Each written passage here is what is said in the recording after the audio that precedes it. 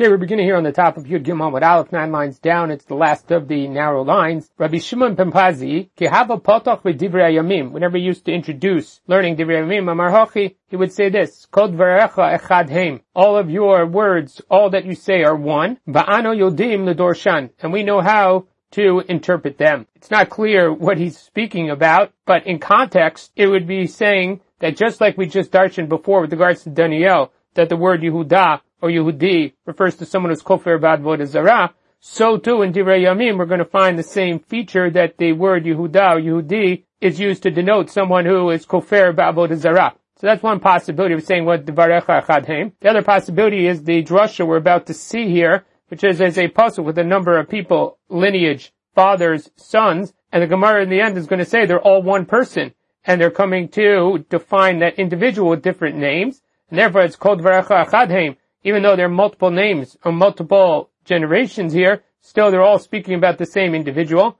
And that can be called Dvarecha Echad Heim, or it could be the fact that Divrei Yamim has to be reconciled with the rest of the Tanakh, because it has pieces from many parts of Tanakh.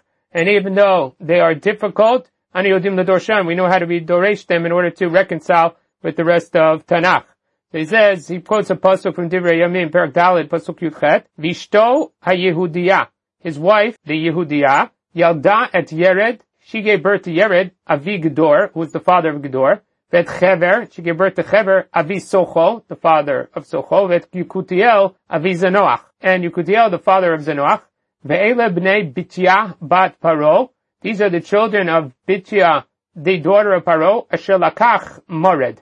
So this is speaking about in the context of the beginning of this little piece here is Bnei Kalev ben Yefuneh. So it's speaking about Kalev, and it's speaking that his wife was this Yehudiyah, and the latter half of the pasuk it says that her name was Bitya bat Paro. So it seems that the names are synonymous, that Yehudiyah and Bitya bat Paro are the same individual, and that's what the Gemara says, Asher lakach mered, amai kari la Yehudiyah.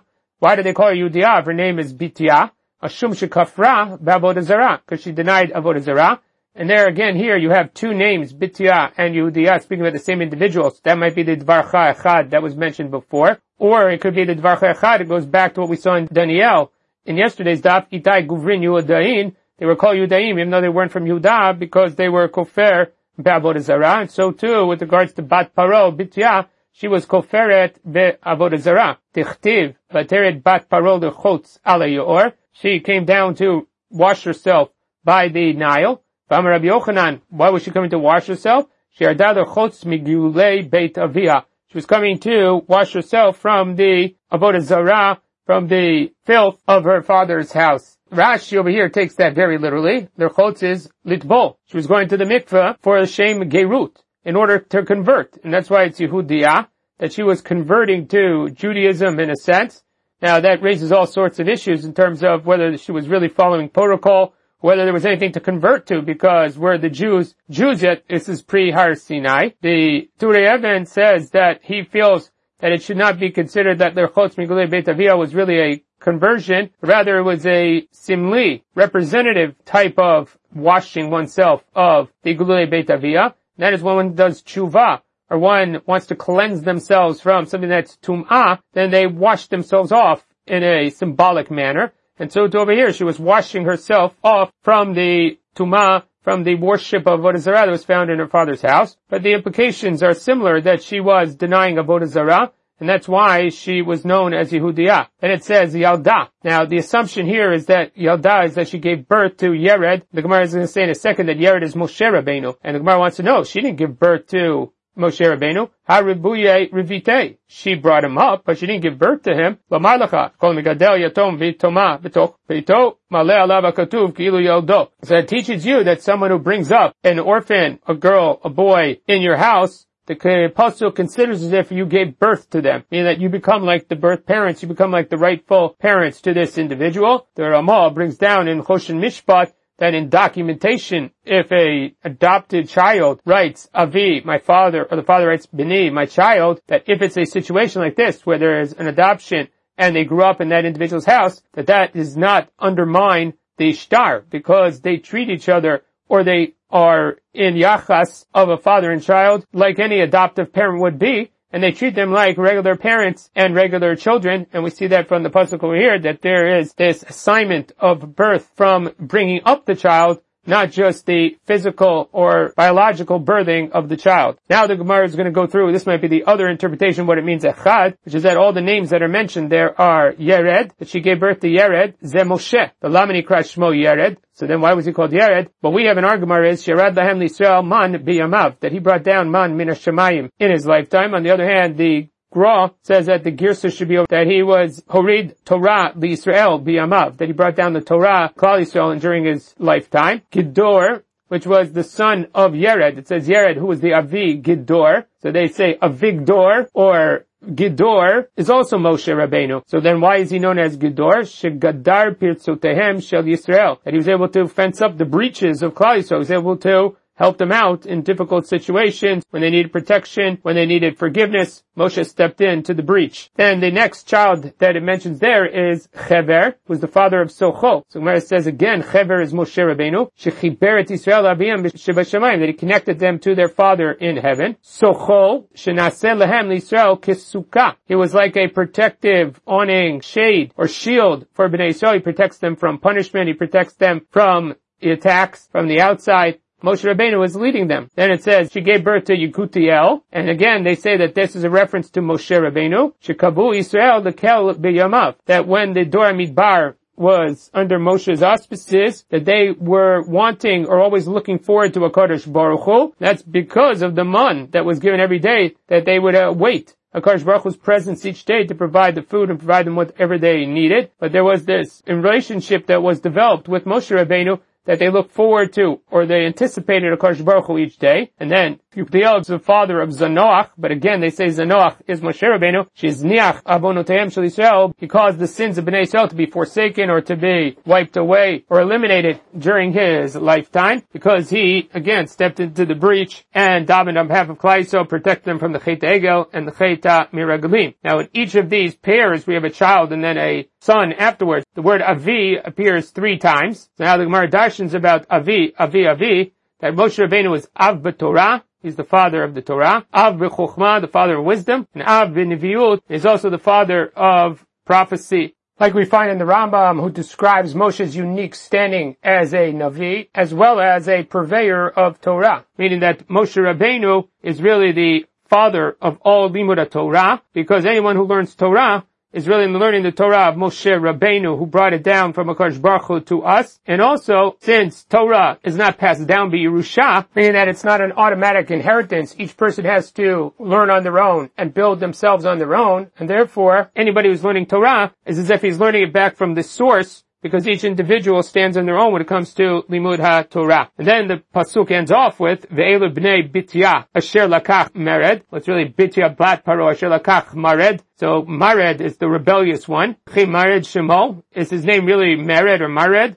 V'lo Kalev Shemo. That's the beginning of that sequence. It says Bnei Kalev ben Yefuneh. So it sounds like these are the children of Kalev, and this was his wife. And it calls him Mered, who married Bitya bat Paro. So Amar Kodesh Baruch Hu, Yovel Kalev Shemarad Batzat Miraglim, that they were a good shidduch. Kalev, who rejected the false reports and the libel that was brought back by the Miraglim, he separated himself out. He rebelled against their position. Vayisa et Bat Paro, and he should marry Bat Paro, Shemarda B'Gulei Beit Avia, who rejected the idol worship of her father's house. So they both went against the grain. And since they both went against the grain, they were appropriate for each other. They were a good shidduch. So now the Gemara moves back to discussing Megillat Esther, going pasuk by pasuk through Perek Bet. We left off with that Mordechai was Ish Yehudi, Asher b'Shushana b'Yoash, Mordechai ben Ir ben Shimi ben Kish Ish Yemini. So there we discussed about Yehudi and Yemini. That's what got us onto this sequence. The next pasuk is Asher Hogla miYerushalayim, Im Hagola Asher Haglata, Im Yechonia Melech Yehuda, Asher Hagla Nebuchadnezzar Melech Bavel. And the Gemara darshans Asher Hagla miYerushalayim, Amarava Shegala mi'atzmo, that he came into the exile on his own. It seems to be that it comes from the duplication of the Lashon, which is, it says, Asher Hagla miYerushalayim, Ima Gola, Asher Haglata. He came from Yerushalayim with the Gola that was already being put into exile with Yechoniah Melech Yehuda, which makes it sound like there's some duplication of language, and that duplication of language indicates that he came voluntarily, or that he left on his own. He wasn't forcibly put into the exile but he left with the exile coming out of Yerushalayim. Although Tosafot says that it has to do with the fact that it doesn't say Asher Hugla, but it's rather Asher Hagla, that it wasn't a passive verb that he was forced into exile, but Hagla, that he exiled himself, even though the latter part of the pasuk says Asher Haglata, Im Yechonia Melech Yehuda, but that's a reference to the total Gola. But he himself was Hagla, not Hugla, and therefore he was the one who put himself into exile, not that he was forced into exile. Then it continues to describe his relationship then with Esther. It says, Vehi omenet Hadassah, he Esther bat Dodo, he took care of, he brought up Hadassah, who is Esther, his cousin, Ke'en la ava'im, because she has no mother and father. V'anara yifat toar v'tuvat mareh, she was beautiful. V'mot avia v'ima, when her parents passed away, L'kacha Mordechai lo devat. Mordechai took her as a daughter. Now the Gemara is going to darshan the parts of that pasuk. Vehi omenet Hadassah, Karila Hadassah, Karila Esther. She has two names, Hadassah and Esther. So why does she have those two names? Tanya Rabbi Omer Esther Shema. Her real name is Esther. V'lama Shema Hadassah. So then why is she called Hadassah? Shem Hatzadikim. Shinikru Hadassim. Because it's like the tzadikim that are known as Hadassim. Chenu Omer, it says in the Nevuah, in the first parak in Zechariah, in a description of the vision that he sees, it says, Ra'iti alayla v'nei ish rochev al sus adom, v'ho omei ben ha-hadassim asher b'mitzula, v'acharav susim adumim sukim levanim. And then he says, Ma'ile aduni, v'yomer lei malach, dubrabi ani arecha mahei ma'ile. What are these things that I'm seeing? V'yosh omei ben ha-hadassim, and the man staying amongst the hadassim says, V'yomer ele asher shalach Hashem litalech ba'aretz. It's what Hashem is sending to go through the land. So it's a reference to that vision that Zechariah has about the hadassim, that this man is standing amongst Hadassim in the vision that Zechariah has. And Rashi claims over here that the Ish ben Hadassim, the Ish is a reference to a Kodesh Baruch Hu, or this Malach, that Omed ben Hadassim is amongst the Tzadikim in the Galut. And that's a Kodesh Baruch Hu is with the Tzadikim in the Galut. And that vision of Zechariah speaks about the fact that Hashem is ready to bring back the Sherit Yisrael to Arei Yehuda and Yerushalayim, and to restore the Malchut and the Mikdash of Klal Yisrael. Yehuda Omer Hadassah Shema, it's the other way around. That her real name is Hadassah, Lama Nikra Shema Esther, Shaitam Masteret Divareha, because she was hiding her words, or her birthplace. Shenemar, Ein Esther Magedet et Dama, because she didn't reveal what nation she was from, and where she originated from. And so therefore she was called Esther, because of the hiddenness, or the secretiveness of her behavior in not revealing where she was from. Once again, Hadassah is her real name. Esther. Because the other nations used to call her Istahar. Now the way Rashi explains it over here is that Istahar comes from Sihara, and Sihara is a reference to the moon. Yafa kelevana.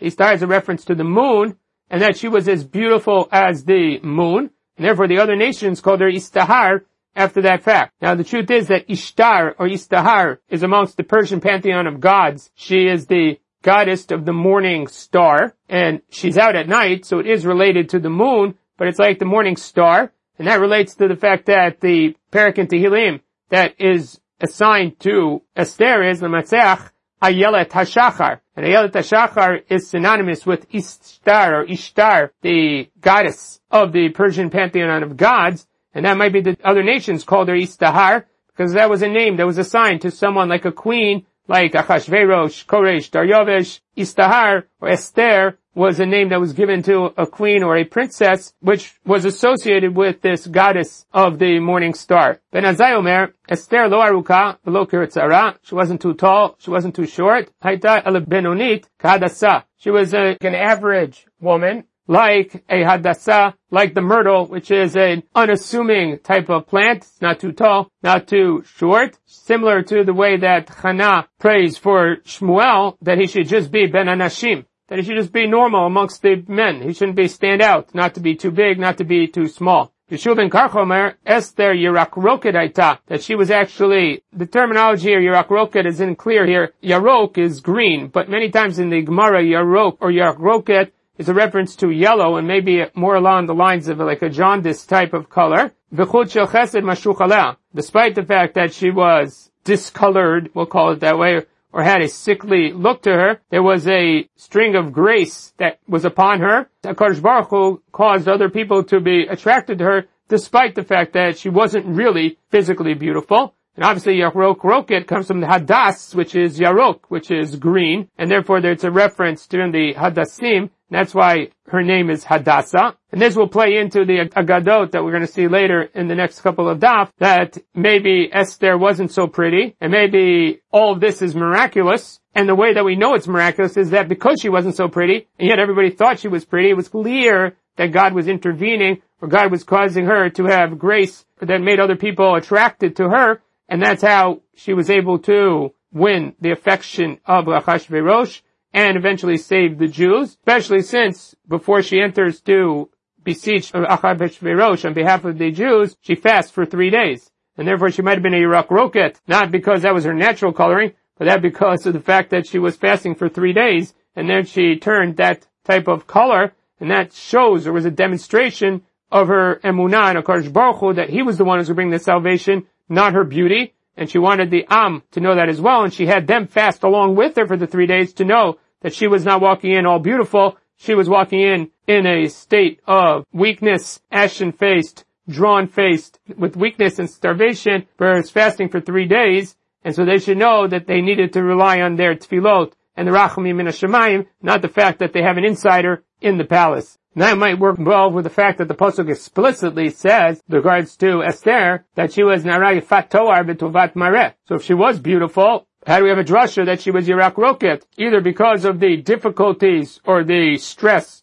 from being taken into the palace, she turned into Yirak Roket, or maybe along the lines of what we're suggesting over here was that the Yirak Roket was associated with the fasting and the preparations to meet Achashverosh. And yes, she was beautiful, but at that moment, she didn't use her beauty, but rather relied on the Rachamim of HaKadosh Baruch Hu to see her through that difficulty. And that's why it's a Chutz Shel Chesed, Mashuch Aleh, which was what won the day. Keina Av Va'im says that the reason that he adopted her was because she did not have parents, that her parents passed away. It says Keina Av Va'im, but then it says Ubamot Avia V'ima. Lamali, what do I need Ubamot Avia V'ima if I already know that she has no parents? Amar Ravacha, so it comes to teach you, either you learn it Ke'en La'avaim, she never had parents, or Ke'en La'avaim, and then Ubamot Avia V'ima is significant because they died in a fashion in which she was not aware of their living, she only knew their mitah. So one of the two is extraneous that gives you this information, and that is Amar Ravacha Barta Meit Avia,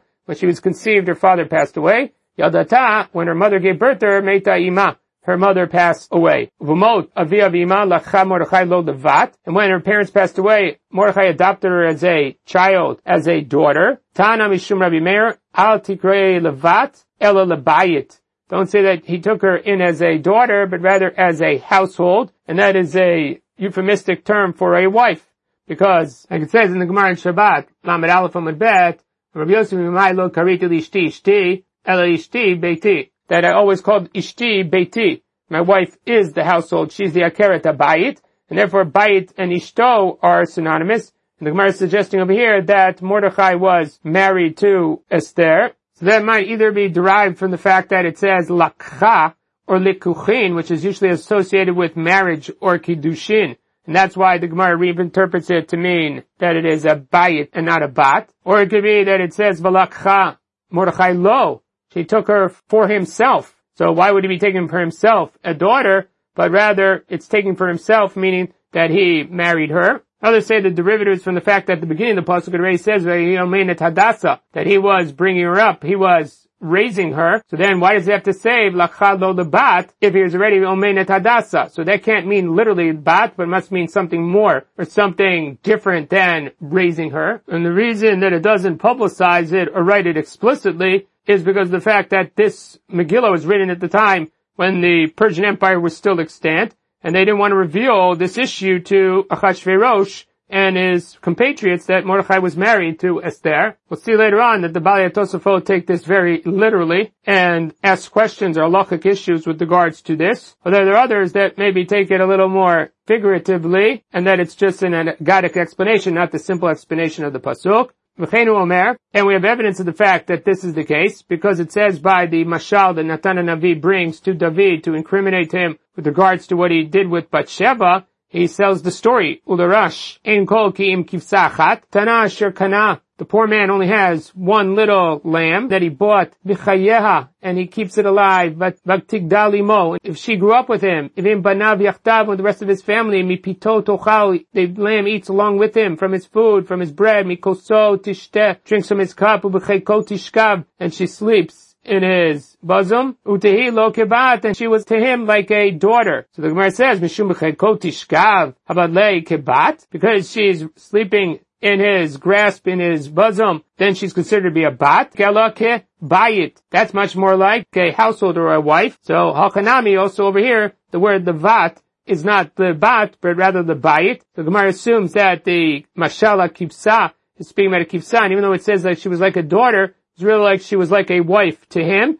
And even though it says kibat, it really means kibayit. And so too by us, even though it says levat, it really means the bayit. And then it continues to darshan the pasuk that Esther is taken to the Beit HaMelech al Yad Chegai Shomer Nashim, and it says Vatitav nara beinav Vatisa Chesed lefanav Vayibahel et Tamrukeh et Manotel etela ve'et sheva ne'arot haruyot etela mi Beit HaMelech. She got 7 maidservants to service her. Vayishaneha ve'et narotel etov Beit HaNashim, and they went out of his way to do good for her and her maidservants in the harem of the women. So now the Gemara asks that Sheva Ne'arot, why did she get 7 maidservants? Did everybody get 7 maidservants? What was unique about Esther? He couldn't have given it to every woman who came there. That she used them to keep track of Shabbat. She would have each one of them service on one day, and she knew when the maidservant of Shabbat came around that it was the day of Shabbat, and she used to use that to keep track of Shabbat, whether that was because she was losing track of time being separated from the community, or because of the fact that she didn't want the maidservants to know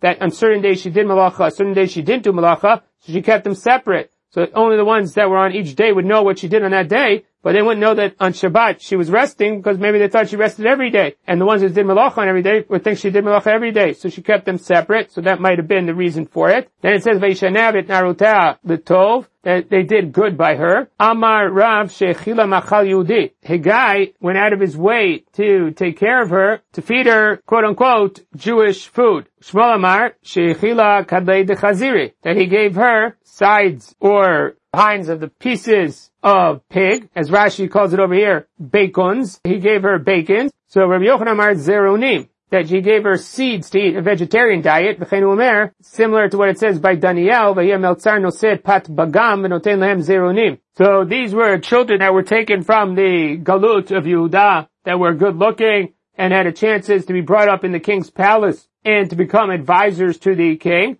and they were given rations from the king. To bring them up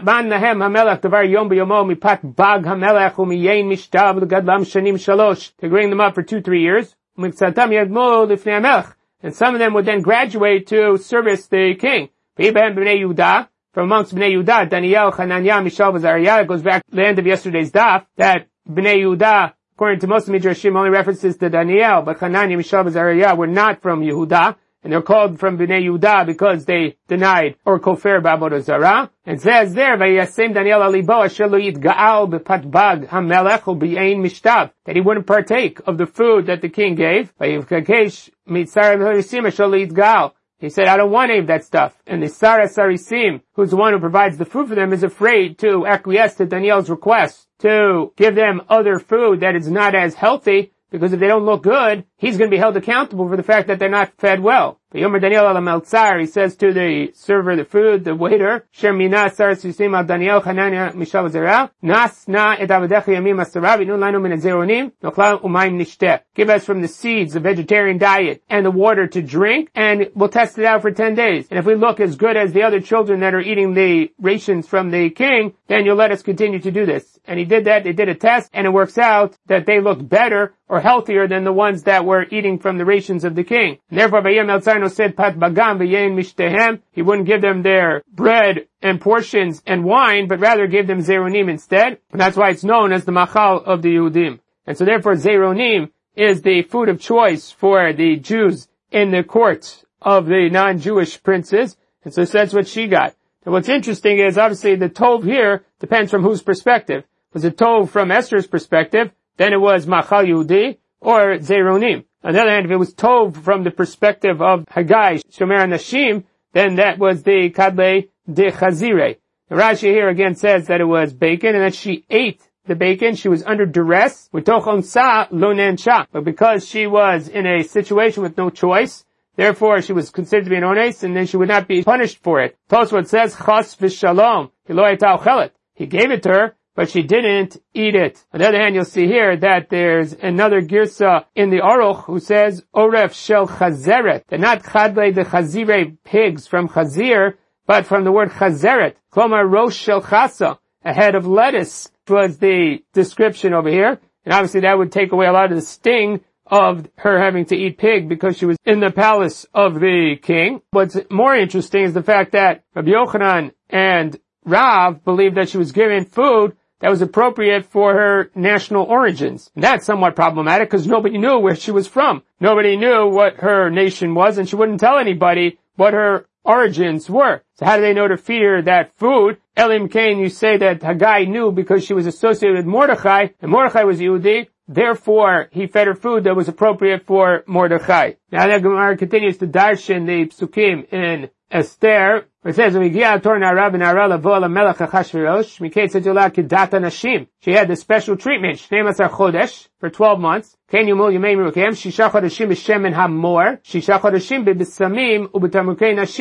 months in this oil, and 6 months of perfumes and aromatics. And the Gemara wants to know,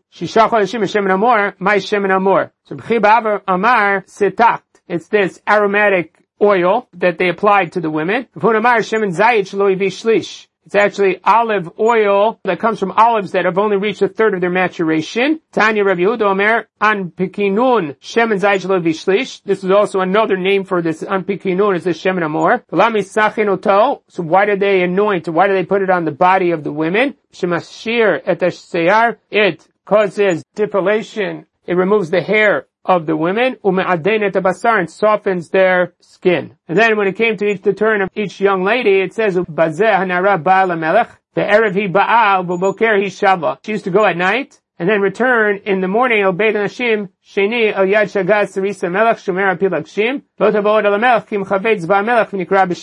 So Gemara says about Erev Hibab Boker Hishava, Rabbi Yochanan, Mignuto Sholto Rasha, from the despicable behavior of this Rasha, that he was sleeping with these women once and then just tossing them out. Tamanu Shivcho, we learned something praiseworthy about him, Shloya Mishamesh Mitato Bayom, that he only slept with the women at night, not during the day, because it says Erev Hibab Boker Hishava, and that way upheld the principle of Chazal, to only have relations at night. But Esther noseit chen, it says that with regards to Esther, when her terror came, that she was noseit chen meinei korea, that she had grace in the eyes of all that saw her. Each one thought that she was from his nation. I mean, they were all cheerleading for her, because they thought she was from their nation. That's why she found grace, or pleased all those that were around her. And then it says, she was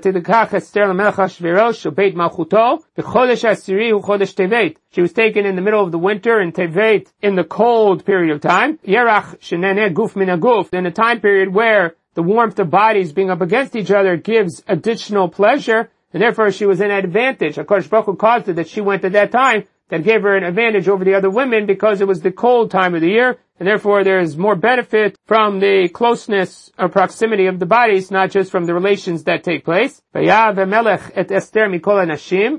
the king loved her from all the other women. And she found favor in his eyes and grace in his eyes from all the other bitulot that were taken. Amarav, he wanted to experience having relations with a bitula. Tam, and he did have that. Tam bi'ula. He also wanted to have experience of relations with a woman of experience. Tam, and he also had that. I mean, that Esther gave him all of that, and that's why he was so pleased with her. Yas, amelach mishte gadol. To celebrate the choice of Esther, the king makes a great party. Avad mishtaya. He made a great party. V'lo galyale. She refused to reveal her origins. Ein Esther mageret molata ve'etama kasher tziva le'em Mordechai. She doesn't disclose where her birthplace was or her nation. Dali Karga says over there that the king, in celebrating the fact that he brought the new queen, he says, he had a tax holiday. So he took down the taxes, below Galilei. Even though he took down the taxes in the name Esther, she did not reveal it to him. Shadar Pardishne, he sent gifts. He sent out gifts to all the Sarim in her name. Below Gayule, she refused to reveal it. Ubehika Bates, Betulot Shenit. After it seems that Esther was already picked as the choice for the queen, it says that the Betulot were gathered once again for a second time. Mordechai Yoshe B'Shar Melech. And Mordechai was sitting in the gateway of the king's palace or the royal area of the city. First of all, what's the connection between Hibakavetz Betulot Shenit and Mordechai Yoshe B'Shar Melech? And number two is, why are they Hibakavetz Betulot Shenit if he's already chosen Esther? So the Gemara says, Azil Shakal Eitzami Mordechai. Chashverosh went to get advice from Mordechai about how to get Esther to disclose the information. Woman is only jealous of another woman. So Hibakavetz Betulot Shenit was to make Esther jealous. And that was at the advice of Mordechai. And then it says afterwards, the next pasuk, despite that, Ein Esther Mageret Molodata Ve'atama. So Yilahachi Lo Gayule Dichtiv Ein Esther Mageret Molodata. Despite all of the pressure that he applied to her, she never reveals it. Unlike Shimshon, who eventually gives in to Dahlia and reveals the information, Esther never gives up the information no matter what Achashverosh did for her or what pressure he placed on her. Amar Rabbi Lazar, my dichtiv, what is meant by the pasuk that is found in Iyov, Lo yigara mitzadik einav, vet melachim lekisei, yoshivim lenetzach v'yigbau. He does not withdraw his eyes from the righteous, with kings on the thrones. He seats them there forever and they are exalted. Vet asurim b'zikim, yilachtun b'chavlei oni. And if they are bound in shackles, and caught in pains of affliction or poverty of affliction, declares to them what they have done and that their transgressions are great. He opens up their understanding to discipline or to musar, chastisement. And he orders them to repent or come back from the wrongdoing. If they listen and do what is right, then their days will end well. And then they will have years of delight. They're not following the way of Hashem, they do not listen, then they'll die by the sword, and they will die because they lacked understanding what needed to be done. Lo yigara mitzadik einav. That Hashem will not take away from the tzaddik that which he deserves, meaning that the eyes of the Kodesh Baruch Hu will always make sure that the tzaddik is replayed in full. Even though it might take a long time, in the end, Hashem pays them back in full. And that is the story of the Sachar Niyut Shaita Baba Rachel. Because of the modesty that Rachel had, Zachta v'yatza mimena Shaul. She had Shaul, who was the king from Binyamin, u'b'schar tzniut Shaita Baba Shaul. And because of the humility and modesty that was shown by Shaul, Zachta v'yatza mimenu Esther. He had Esther be his descendant. What was the modesty that Rachel demonstrated? Yaakov tells Rachel when he meets her by the Be'er for the first time, that she is her father's brother. Was he really her father's brother? He was his father's nephew or her first cousin. So why is she saying that she is her father's brother, making him her uncle? And the truth is that from their age difference, could have been that he was the age of her uncle. But nevertheless, he continues to say over there that V'chi ben Rivkahu, that he was also the son of Rivka. So he clarifies clearly afterwards that he is not the brother of her father, but rather the son of her aunt Rivka. V'lo ben achot aviyahu. But wasn't he really the nephew of her father or her first cousin? So the simple way to read the pasuk is that achi does not always mean brother, it means relative or close relative. The reason that the Gemara might still want to darshan the pasuk is because he explicates after that V'chi ben Rivkahu, that he explains that he is the son of Rivka. So then why did he say achi avia to start out? Elo amarla minza bali. He proposes marriage to her at first sight. Amrala in. She says, yes, I want to marry you. Miu Abba Ramahu. The father is a conniving, trickster, thief. And you're not going to beat him at it. Amrala achiv ana b'ramot. In a funny sense, the yeshiva bacher Yaakov says, I'm his peer with regards to trickery and deceit, and I'll outwit him. And that's why he says, Achi aviyahu. Amralei, umi shari letzdadike l'sguye b'ramayuta. Is it permissible for tzadikim to engage in deceit? Amralein. That is the case, it is true, because it says in Shirat David, that's found at the end of Shmuel Bet, also in the beginning of Tehillim, it says, Nim navar titavar. With those that are pure, you act with purity. V'mikesh titapal. With those that are perverse, you act wildly. So you act on par with the way that the individual acts with you, you reflect that behavior towards them. So Amar La. So Yaakov says to Rachel, my Remuta, what's the deceit that he's going to play or trick that he's going to play here? Amar Le itli achtad kashisha minai. Have a sister who's older than me. Lo mansiv leyemi kama. He's not going to let me get married before her. So Masar la simanim. Yaakov gives her the simanim in order to be clear that she identifies herself on the night of the wedding, that it's really her and not her sister. Kimata lelia, amra hashta michsefa achtai. My sister is going to be embarrassed because she's going to be in this predicament, and then she's going to show up there, she's not going to have these simanim, and it's going to be a huge embarrassment. Masartinu nihala. She revealed or gave over the simanim to her sister. And that's why it says in the pasuk, Vahiba boker v'hinei Leah. When he got up in the morning, he realized it was Leah. It means that until now, he didn't think it was Leah. How didn't he think it was Leah?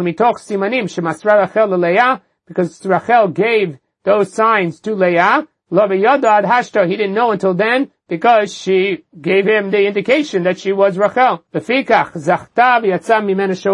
that altruistic act, the Gemara calls it sniut, of modesty, which is interesting, because it was really an act of compassion. So some say that sniut, or the modesty aspect, was that she didn't reveal to her father that she already had engaged in conversation with Yaakov. She didn't reveal secrets. You could suggest that sniut, modesty, is what allows one to be compassionate. Meaning that if a person thinks too much of themselves, or is much more showy, they are going to put that as a priority before the feelings or the consideration of others. Someone who's modest and can stand back and is more humility, they will be able to be compassionate toward others and put the feelings and the needs of others before theirs. And maybe that was the tzniut. And because of that, Zachtav yatzah mimena Shaul. Ma tzniut hayta b'Shaul. Shaul was also very tzanua. Tichtiv et dvar hamlucha lo yigid lo asher amar Shmuel. So even though Shmuel anoints him to be the king, when he met Shmuel for the reason of trying to find his father's lost donkeys, when he comes back and he relates the story of meeting Shmuel Navi to his uncle, he leaves out that piece of information that he was anointed as the king. So he didn't go and disclose that or make a big deal out of that. And therefore, Zachar yatzat mimenu Esther. For that sniut, Esther comes out from him. There are other incidents also where Shaul is very tzanua, when they go to throw the lots to find out who's going to be the king. Also over there, it says that he was hiding behind the kelim when the lot fell on him, because he didn't want to be out in the public sphere. He didn't want to be showy. He was hiding from the honor of being the king. And what is the tzniut of Esther? And that you can see in the Bach as the Girsa, Mahi. What is the tzniut of Esther? Is that Ein Esther mageret et amav et molata. That she didn't reveal those secrets. I mean, she was able to keep it quiet and not be showy or give up that information. And that was the tzniut of Esther. That's what Amar Rabbi Lazar, Kishakadosh Baruch Hu posek gdula Adam, and the Kadosh Baruch Hu determines that greatness should be for a person, posek the banav, b'vnei banav at sof kol adorot. He does that not just for that person, but to his children, his children's children, at sof kol adorot. Now, continuation of the pasuk in Yov, that's right after this, Shenever v'yoshivem lanetzach v'yigbo, that he seats them for eternity, v'yigbo, and he elevates them and he raises them up. And so that might be the meaning or the definition of the pasuk, L'gam tzaddik einav, that Hashem doesn't hold back or cause the tzaddik not to get what he deserves, but he is einav. He's always looking to make sure that it happens. It may not happen right away, but he takes care of him and his offspring after him. And that's what it means, that the schut of this individual will always be there for him and his offspring. Just like over here, where Rachel's single act of modesty precipitated Shaul the king coming from her descendants, and then from Shaul coming to Esther, who saved the Jews in the time of Kashverosh and Haman. But if the individual, if the person gets haughty or thinks too much of himself after HaKadosh Baruch Hu awards him with that, HaKadosh Baruch Hu mashpilo, and Hashem brings him right back down. Again, they quote the pasuk in Yov that's right after this, Shenemar bim asurim bizikim, that if they are bound by chains, Rashi says over there, that says vayigbau, that he raises them up. And then right afterwards it says im asurim bizikim, if they are bound by chains, because of the fact that they were magbiyun atzmam, since they elevated themselves, that's what brings them to aniyut v'isurim, poverty and affliction. Others interpret the pasuk to say v'im asurim, which is not isurim, like Rashi says, but asurim from the word isur, that if he does things that are wrong, then bizikim, he'll end up in chains. And that's why over here, actually, the Gemara says that b'schut the tzniut of Rachel, she had Shaul, but then Mischut of Tzniut of Shaul, they had Esther. Even though from Rachel it should have been enough, but it wouldn't have been enough if Shaul was not also Tzanua, because if he was Magbia, if he was haughty, then it would have gotten knocked down and got knocked away. So it needed the Tzniut of Shaul on top of the Tzniut of Rachel to produce the Esther who brought about the salvation of Klal Yisrael. So now we're back to Darshan the Psukim in the second parak. It says, after any Esther Magedim Olatav et Amah, kasher Tzivala Mordechai, bet Ma'amar Mordechai Esther Osa, kasher Aita Ba'amna Ito. Et Ma'amar Mordechai Esther Osa, Rabbi Yirmiyah Shaita Mara Dam Lenida the Chachamim. She used to saw her menstrual flows to the Chachamim to determine if she was Tmeya or she was Torah. Kasher Aita Ba'amna Ito, like when she was brought up by him. Amar Rabba Bar Lema Mishmei Derav or Bar Lema Shaita Umedet Micheko Shel Achashverosh Betovelet. She used to leave the palace of Achashverosh from sleeping with him, go to the mikveh, Yoshev B'Cheko Shel Mordechai, and then go and sleep or go back to the home of Mordechai. Tosfot over here takes it very literally again and says, Vim Tomar Lo Ya Sham Havchana Shlosha Chodeshim. One is not allowed to engage in biyah with another party until 3 months have elapsed to ensure that we can separate between a pregnancy from one or the other. And over here she was going from day to day back and forth between Achashverosh and Mordechai. How did she do that? She used to use birth control when she was with Achashverosh. So there was no suspicions that she was going to give birth from Achashverosh, and therefore she didn't have to wait that requisite time before she went back to Mordechai. But again, you see how literally the Baalei Tosafot are taking it. It's also interesting because in Seder Olam, they say that the baby born of the marriage between Achashverosh and Esther was the Yavis Hasheni, who was the one who permitted the building of the Beit HaMikdash. If that's the case, she obviously wasn't using birth control, or at some point she stopped using birth control. So therefore the Turi Eben says maybe she was using birth control with Mordechai and not with Achashverosh, which would be a lot more difficult, a lot more surprising. But that he suggests maybe that was the case to answer the issue with regards to Seder Olam Rabbah. The Maharsha suggests that maybe that had to do with the transition, which we're going to see coming up in the Gemara, when Esther finally voluntarily goes to Achashverosh, and therefore is no longer permitted to go back to Mordechai. At that point she stops using birth control because she's not going back to Mordechai, and out of that relationship with Achashverosh was born the Yavish Hasheni. Maybe that's the solution to the problem. Alright, so now continuing in Pasuk Chaf Aleph in Parak Bet, Vayomim Haim uMordechai Yoshev B'Shar HaMelech, Katzaf Bigtan V'Teresh Shnei Sarisei HaMelech Mishomrei Asaf V'yokshu Lishloach Yad V'Melech Achashverosh. So the Gemara says, Amar Rabbi Chir Ba'ava, Amar Rabbi Yochanan, Hitzif HaKadosh Baruch Hu Adon Al Abadav. HaKadosh Baruch Hu got a master mad at his servants, Lasod Ritzon Tzaddik, in order to do the will of a tzaddik or to help out a tzaddik, Umanu Yosef. That was Yosef, Shenemar V'Shamitanu Nar Ivri. Because Paro got mad at his servants, the Saramashkim and the Sarofim, they ended up in the prison, and then they met Yosef, and eventually when Paro has his dreams later on, he says, I remember this Nari Ivri, I remember about Yosef, and that brings about the salvation of Yosef. And Avadim Aodnohem, and over here, Hashem made the servants angry at their master, Asod Nes Tzaddik, in order to do a miracle for the Tzaddik, Umanu, and who's that? It's Mordechai. Dichtiv, Vayivada Davar le Mordechai, that this plot by Bigdan and Teresh became known to Mordechai. Again, the Esther Malka, and he told Esther about it, but Tomer Esther Melech v'Shem Mordechai. And Esther conveys this to the king in the name of Mordechai. Rabbi Yochanan, Bigdan v'Teresh, Shnei Tarsiim Hayu, they were from Tarsis, Umisaprim Lashon Tursi, and they spoke Tarshian, which was a difficult language or a language that not many people were familiar with. Therefore they assumed nobody would understand them. From the time now that Esther has become the queen, we never see any more sleep, because they were the Saramashkim, and Achashverosh was always thirsty because he was continuously having relations with Esther. So, Ba v'natil eres b'seifel, let us poison him in his pitcher or in his goblet, Kadeshi Yomot, so we don't have to deal with him anymore. He's driving us crazy. They didn't realize Mordechai was a member of the Sanhedrin Agdolah, and he was familiar with many different languages, including this Tursi. Therefore he was able to understand what they were saying. So Bigtan or Teresh says one to the other, we don't have the same watch. So it's not clear here exactly what that means, that they were not on at the same time, so that one couldn't cover for the other, or we're not on at the same time so we can both take the fall. If something goes wrong over here, we want to do it together and not get one of us in trouble. So Amarlo, so one of them said to the other, Ani Ashmor Mishmarti Umishmartecha. I'll take my watch and your watch, so nothing will be missing. They won't catch on to this. And then the other person will then take care of poisoning the king. That they looked into the matter and they figured it out. They saw that they weren't on their proper watches because they looked into it and they saw that they had switched their watches in order to set up this planned collusion to assassinate Achashverosh. And then it says in the next parak, in parak Gimel, Achar advarim ha'ele gidal melech Achashverosh et Haman ben Amdat agagi v'naseyu v'yasem et kiso mi'al kol asirim asher ito. So Gemara says, my Achar, what's after this? Amarava achar shebara HaKadosh Baruch Hu rufa l'makah. After Hashem brought the solution, the cure to the wound, then he punishes Klal Yisrael, and that's when Haman rises to power. Hashem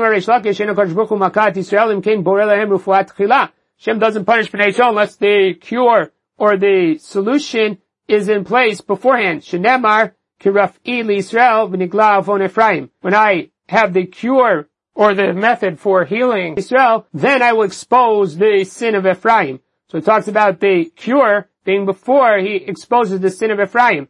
But with regards to the other nations, it's not like that. Makautam, first he punishes them, and then he has the refuah come about. Shnemar v'nagaf Hashem et Mitzrayim, nagof v'rofo. Hashem will then afflict Mitzrayim, he will punish them, and then cure them. So you see that the punishment comes first, and then only afterwards the refuah. Now the truth is, if there's a refuah in the end, either way, why does it matter if the refuah is there in the beginning, or if it's in the end?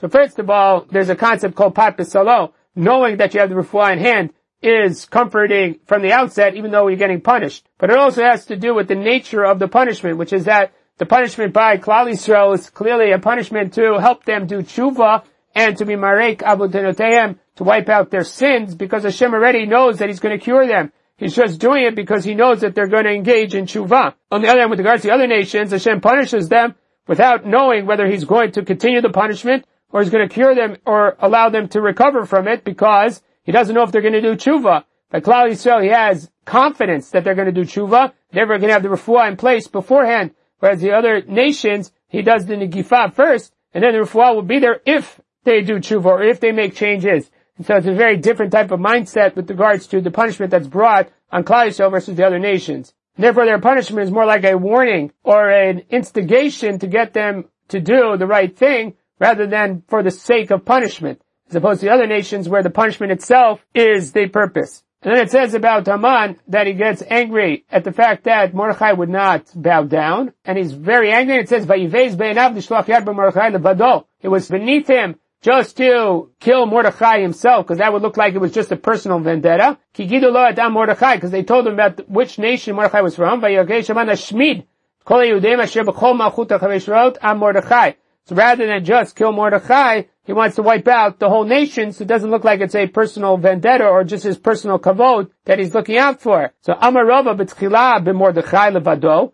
First, he just wants to hurt Mordechai or eliminate Mordechai. Ulesof am Mordechai, and then he says that it's not enough Mordechai, I want to get the nation of Mordechai. Umanu, who's the nation of Mordechai? Rabbonon, the Chachamim, who are the peers of Mordechai. Ulesof b'chol Yehudim, because that's the word of the pasuk which says, L'shloch yad b'Mordechai levado, Kidelo et am Mordechai, V'geshaman lashmid et kol Yehudim, Shem malchut ha'cheshvarosh am Mordechai. Progressively, he wants to kill more and more people that are associated with Mordechai. First of all, Mordechai himself, then his peers, the Chachamim, and then all the Jews that were his nation. He pil pur hua goral. So then he decides to throw a lot in order to determine when he's going to have this genocide take place. He does it b'chodesh harishon chodesh nisan mishnat 12 lemelech Achashverosh. He pil pur hua goral lifnei Haman miyom liyom michodesh lechodesh 12 chodesh Adar. Falls out in the month of Adar. Tana kevin shnafal pur b'chodesh Adar samach simcha gdola. When it fell out on Adar, he was very happy. Amar nafali pur bayerach shemeit bo Moshe, in the month that Moshe died. He didn't realize that it was not only the yahrzeit of Moshe Rabbeinu, it was also the birth date of Moshe Rabbeinu. That is because, as Rashi does over here, you can calculate or back into the fact that Moshe died on the 7th of Adar, based on the Psukim in Yoshua that says that month of mourning after Moshe Rabbeinu, and then they prepared for 3 days until they crossed the Yarden, and then they go across the Yarden on the 11th of Nisan. So if you back out the 33 days from the 11th of Nisan, you get back to the 7th of Adar when Moshe passed away. And that is something that is known or well known because you can calculate it from the Psukim. On the other hand, the fact that Moshe was born on that day, that's a drasha from the Psukim, which is, Ben Me'av Esrim Mishana Anochi Hayom. Today, I am 120, and that is based on the Mamar Chazal, that Tzadikim live miyom liyom. They live from day to day, meaning that they die on their birthday. And from that we know that Moshe Rabbeinu was also born on Zayin Adar. So it wasn't only a bad day for Bnei Yisrael because Moshe passed away, but it was also a good day because of the day that Moshe Rabbeinu was born. Then Haman goes to Melech Achashverosh to petition him to allow him to kill the Jews. He says, Vayomer Haman to Melech Achashverosh, Yeshno Am Echad Mifuzar Mifurad Ben Amim B'chol Medinot Malchutecha. He now wants to purchase the right to kill out the Jews. And now the Gemara explains that Amarava Lekka Diyada Lishna Bisha Kaman. He was the best speaker of Lashon Hara, or the best libeler that was out there. He was able to convince Achashverosh of how bad Bnei Yisrael were. Amarlei Tanich Linhu. Haman proposes to Achashverosh, let's go wipe them out. Amarlei Achashverosh responds to Haman, Mistafina me'elokav delo le'aved ki David ki b'kamai. Afraid of getting involved or tangling with Bnei Yisrael, because the people before who tangled with them or hurt them were punished by their God, and I don't want to be the subject of that punishment. Amalei yashnu min mitzvot. So instead it doesn't say over here, yesh am echad, but yeshno. And so they darshan from yashnu, that they had changed from the mitzvot. They don't keep the mitzvot anymore. Or others say that it comes from the word yashan, that it was old on them. They were tired of doing the mitzvot. Not that they weren't doing the mitzvot, but they weren't doing the mitzvot with simcha anymore. Like the Tochacha says, Tachat shelo avadta et Hashem b'simcha b'tov leiv, Rov kol. So they don't have that protection anymore. Amalei itbuhu rabbanon. Okay, so that's the Hamonam. But they still have the rabbanon that do mitzvot. Amaleim am achad heim. They're one nation. So either he's saying to them they're one nation, meaning that even though the Rabbanan do the mitzvot, the ones that don't do the mitzvot, they are raving, they are responsible for it. So therefore they're subject to the same problem. Or Amachad, just like the other people aren't doing the mitzvot, the Chachamim are not doing the mitzvot. And how do I know that? Because they came to your party in Shoshana Bira. Shemo Tomar Karcha Ani Oseh B'Malchutecha. He says, maybe I'm going to now kill them, I'm going to leave this empty space, or I'm going to leave a devastated or deserted area in the middle of my kingdom. Mifuzarim heim. Ben Amim, they're all spread out, so it's not a problem. You're going to kill some here, some there. It's not going to leave a big hole. They're spread out amongst all the other nations. Shemo Tomarit Hanami Nayu. Maybe you're going to say that they're beneficial to the kingdom. Mifurad. They are dispersed, but here he says it's kipreda. Zo she'eno asa peirot. It's like this mule that is unable to reproduce. And so the play on the word is mifurad, preda. Like a mule which can work but has no productivity, has no peirot, no offspring. Shem tomar ika bedinta minayu. Maybe you're going to say that there's a whole country of them somewhere. Talmud omar b'chol midinot malchutecha. So Rashi says maybe there's a small area where they're all concentrated, but that's very difficult. Now that seems to be a repeat of what he said before, Shem tomar karcha nioseh b'malchutecha, that maybe there's a whole nation of them. Don't worry about there being a karcha because they're dispersed all over. So some suggest that maybe there's Ika Medinta Minayu outside of my Malchut. There's Jews, and therefore if I wipe them out here, they're still going to be extant because they're going to live somewhere else. They live outside of my kingdom. And that's what it says, V'chol Midinot Malchutecha. They're found only in your empire, nowhere else. Or maybe there was a suggestion here that you should gather them all into one area and exile them to one specific area. So there you can't do that either because they are dispersed throughout the kingdom of Achashverosh. And their religion or their beliefs or their behaviors are different than anyone else. They won't eat food with us. They won't break bread with us. They don't eat our food. They don't marry our children. And they don't marry off to us, their children. They don't intermarry. And the ways of the king or the rules of the king they don't do. The mafke, the kulei shata, they walk through the whole year, b'shai and pahi, Shabbat hayom or Pesach hayom, where they make a claim that it's always a holiday or it's always Shabbat, and therefore they can't pay the taxes to the king. Some say the Girsa year is Shavuot hayom, Pesach hayom, it's Shavuot or Pesach today, which is referencing to the holidays, the day that they left Mitzrayim and the day of Kabbalat Torah. Although this is somewhat problematic because just before Haman said that they don't keep the mitzvot anymore. And over here he's saying that they do keep the mitzvot. But that might exactly be his point, which is that they selectively keep the mitzvot. When they wanted to join the party of Achashverosh, they didn't worry about the mitzvot. When it comes to paying taxes, then all of a sudden they're very religious and they're keeping the mitzvot and they can't pay the taxes. And this might go back to what we said before. It was not that they weren't doing the mitzvot, but they weren't doing the mitzvot b'simcha. So they did keep the mitzvot, but they didn't do it in a way that was mitoch simcha and tuv levav. And so then it wouldn't be a stira between these two positions. It's not worth it for the king to keep them around. They eat, they drink, then when they're merry with all their food and their wine, then they denigrate or they poke fun of the king and the kingdom. Just even if a fly falls into their cup of wine, chucks it out and drinks it. Then if the king touches one of the cups, meaning that it's stam yenam or yayin nesech, by him touching the yayin, throws it onto the ground and doesn't drink it anymore. So that contrast, Haman is pointing out that it's not worth keeping them around because they have no respect for the king. They are more likely to drink something that had a fly in it than that which the king touched. And so he's pointing out this inconsistency in their behavior, that they really don't care about the king and they don't really respect the king, and therefore it's worthwhile for the king to get rid of them because they're not going to be doing any good. Although we're not going to delve into it, many of the poskim try to learn halachot from this din over here, first of which is that in sonain, in something cold, if a fly falls in there, then there is no bliyah if it doesn't stay there for a long period of time, and therefore if you take it out, there's no problem of kashrut. And also from the din here of chovto b'karka, that there's a possibility maybe of kashering the kli after there's a problem from yayin stam yenam or yayin nesach by putting it into the ground. So that might be also, these are halachot that possibly are learned out of here, but it brings up a broader question which we will discuss in the upcoming dapim as well, as to whether you can learn halachot from a gadata or whether a gadata is simply a gadata, and therefore you have to be careful about learning halachot from a gadata. Okay, we're going to stop here, 5 lines from the bottom of Yud Gimel Amud Bet.